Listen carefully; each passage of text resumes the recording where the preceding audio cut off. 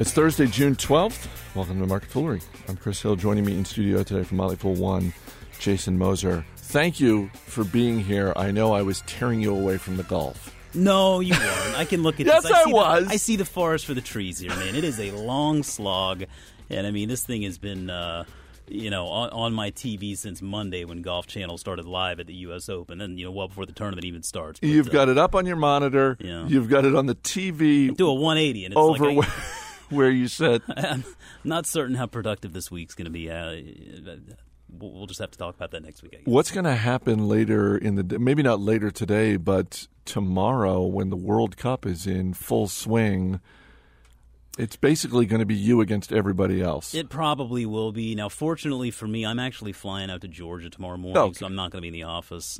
There's not going to be a dust-up. Not going to be. We're not going to be fighting over that because we're going to be at my mom and dad's house celebrating their 50th wedding anniversary. I can't believe really? it. Really? Golden anniversary there for them. Really just it's phenomenal. But my dad, obviously big golf head, so there's not going to be any World Cup on at their house. It'll be the U.S. Open. No worries. We're going to talk earnings. And we're going to talk about a leadership change at Twitter. But let's start with earnings from Lululemon Athletica. First quarter profits. First quarter looked pretty good. Yeah. Profits were better than expected, but they lowered guidance for the rest of the fiscal year, and the stock is getting whacked. It's down about 16% so far today. How bad is this? Because, again, the quarter itself was pretty good, but I guess when they come out and say, yeah, it's not just Q2, it's going to be Q3, Q4, and presumably into the future. Right. And, when you have a company that has basically been the expectations of Lululemon for the past couple of years have been for rampant growth, right? And the stock has always been priced accordingly. And like you mentioned, this quarter wasn't a bad quarter. If you exclude the one-time charge for repatriating some of those funds held outside of the U.S., they actually beat expectations on the sales and earnings sides. But yeah, it's all about tomorrow with Lululemon and the guidance that they offered for the rest of the year was less than the market was expecting. I will say that when you hear a management team, when you hear management for a retail company refer to the rest of the year, this year as a transitional year, that is code for look out below. Rarely does that result in a good day or a good nobody comes out and says this is a transitional year and we mean that in an awesome way. Exactly. And it only is construed to mean headwinds, and I think that's a fair statement there with Lululemon. They have obviously a new leadership team in place there. Laurent Pot-Devin, I think that he actually is the man for the job. I think he'll do very well. They still need to kind of get rid of that Chip Wilson factor. He obviously doesn't. The former chairman, right? He's the founder of the company, former chairman. He's no longer really associated with the company other than being his largest single shareholder. But he made a few more waves here recently in voting against the reelection of a couple of board members. Now it goes without saying. The rest of the company seemed to disagree with him, and those board members were reelected. But I think that he's just kind of some noise that they don't really need to worry about it. And so I think if you can kind of put him aside and let Pot-Devin get this company sort of get their priorities in order and steer this company in the direction that they're looking to go. It's a tough market, no question. You're going up against companies like Nike and Under Armour, Gap with their Athleta brand. And so I think that we are going to see Lululemon kind of entering this new pricing scheme here. I don't know that they're going to be able to afford the same kind of pricing power that they have in the past.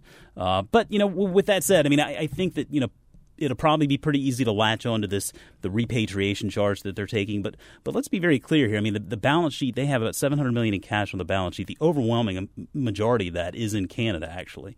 And in the call, they said they really only had about $100 million of that cash in the United States. So they're paying basically, if they're recording this $30 million one-time tax expense to bring $500 million back into the states, and they're going to use that. They have that $450 million share repurchase authorization. we nail management teams a lot for piss poor share buyback plans. This one actually could be pretty good. I mean, the stock is just getting killed. The stock's at a 3-year low. Yeah, and so I mean, this could actually go pretty well. I mean, that remains to be seen. But if their strategy works out and they actually buy these shares back at an opportunistic price, I mean, I think I was a little bit early into calling Lululemon as a potential a winner a couple of months back. But, I mean, from today's price, I mean, if they're repurchasing those shares, I think that could actually work out pretty well for them. This is not a broken brand. This is a company that is really trying to sort of get its feet back on the ground here and move in the right direction. I am cautiously optimistic that they will be able to do that, but time will tell. On the flip side, Restoration Hardware shares up 14% this morning after a strong first quarter. They raised guidance for the rest of the fiscal year. It's only been public for a couple of years, and yet the stock's hitting an all-time high today. Is this as good as it looks, or is part of this just, hey, the expectations weren't necessarily sky high? This is a company that has done well in a market environment that has done extremely well. And should we maybe add a few grains of salt to this quarter? Yeah, I think it was about as good as it really looked. I don't think there's anything anything that we're missing here. I mean, the one thing I just have a hard time kind of relating to Restoration Hardware because I don't think I've ever actually been to one. Have you? I've been to one. I've never bought anything there. So it's similar, I guess, to a Williams-Sonoma concept. I mean, Williams-Sonoma, and they also have Pottery Barn. So I think that Restoration Hardware is sort of similar to that Pottery Barn type of luxury. Maybe it's affordable luxury. I don't really know. But, I mean, you're right. This is a company that went private back in 2008. They're undergoing some changes there, change in direction, change in strategy. They IPO'd again in 2012. And since then, it has done very well. Gross margins have continued to tick up. They've grown the top line at a nice clip, and so what you see is the company being more and more profitable. And it's not surprising to see them doing well because Williams-Sonoma has done really well. And so I think this is that they're playing into a pretty good sort of recovery story with housing recovering a little bit and people getting out there, doing a little bit more shopping, feeling a little bit more purchasing power there.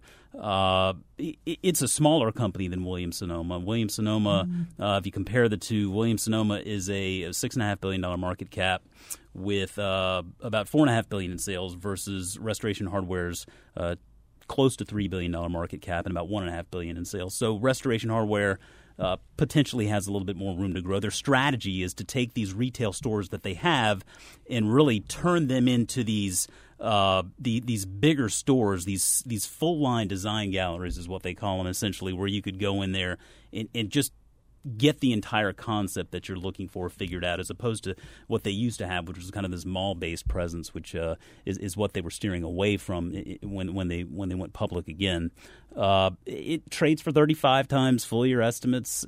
I think that seems like it's a little bit robust maybe for me. I mean, when I see the market conditions today, I don't know that I have this stock at the top of my list, but it certainly continues to perform well. And I don't see any reason why it can't continue to perform well. They're doing a very good job with the direct-to-consumer. I was just going to ask about that because you mentioned Williams-Sonoma, and part of Williams-Sonoma's success across their various store footprints is that multi-channel approach, and e-commerce is a big part of that. They've really done a great job of that. I mean, they are a company that, frankly, other retailers should be studying their level of success. Is Restoration Hardware, am I buying a high-end leather couch off of restorationhardware.com? I don't know. Possibly, but I think to your point there, I bet you Restoration Hardware has been studying Williams-Sonoma, at least to a degree, because Williams-Sonoma has executed so well on that direct-to-consumer line of business. And so when you look at the numbers for Restoration Hardware, I mean, they continue to keep the direct sales versus the retail sales very close together. The stores are about 53% of sales, but the direct-to-consumer sales are about 47%. That's a very healthy mix there.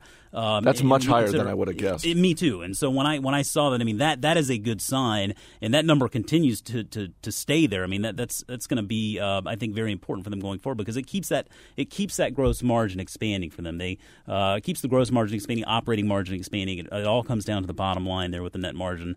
And I think that as long as they can continue to do that, that helps them control their cost structure a little bit. And it's not necessarily the most competitive space in the world. You don't have only a handful of companies that are really clamoring for that market share. And so Restoration Hardware, I think, is obviously doing the right things. Twitter's chief operating officer, Ali Rogani, has resigned effective immediately. He remains with the company as a strategic advisor to CEO Dick Costolo. It always gets my attention when I see that a top executive has resigned effective immediately. What's going on here? Because the stock is up maybe 4.5%. Stock's up at 4.5%. Yeah, when we walked in the studio, and there are a few things. I don't know this guy. I don't know anything about his track record, but here's what I know. He's resigned effective immediately. The stock is up as a result, and they have no plans to replace him. They have no plans to put in a new chief operating officer. So, and I don't think they had one necessarily before. He was the chief financial officer, and then they brought in a new CFO.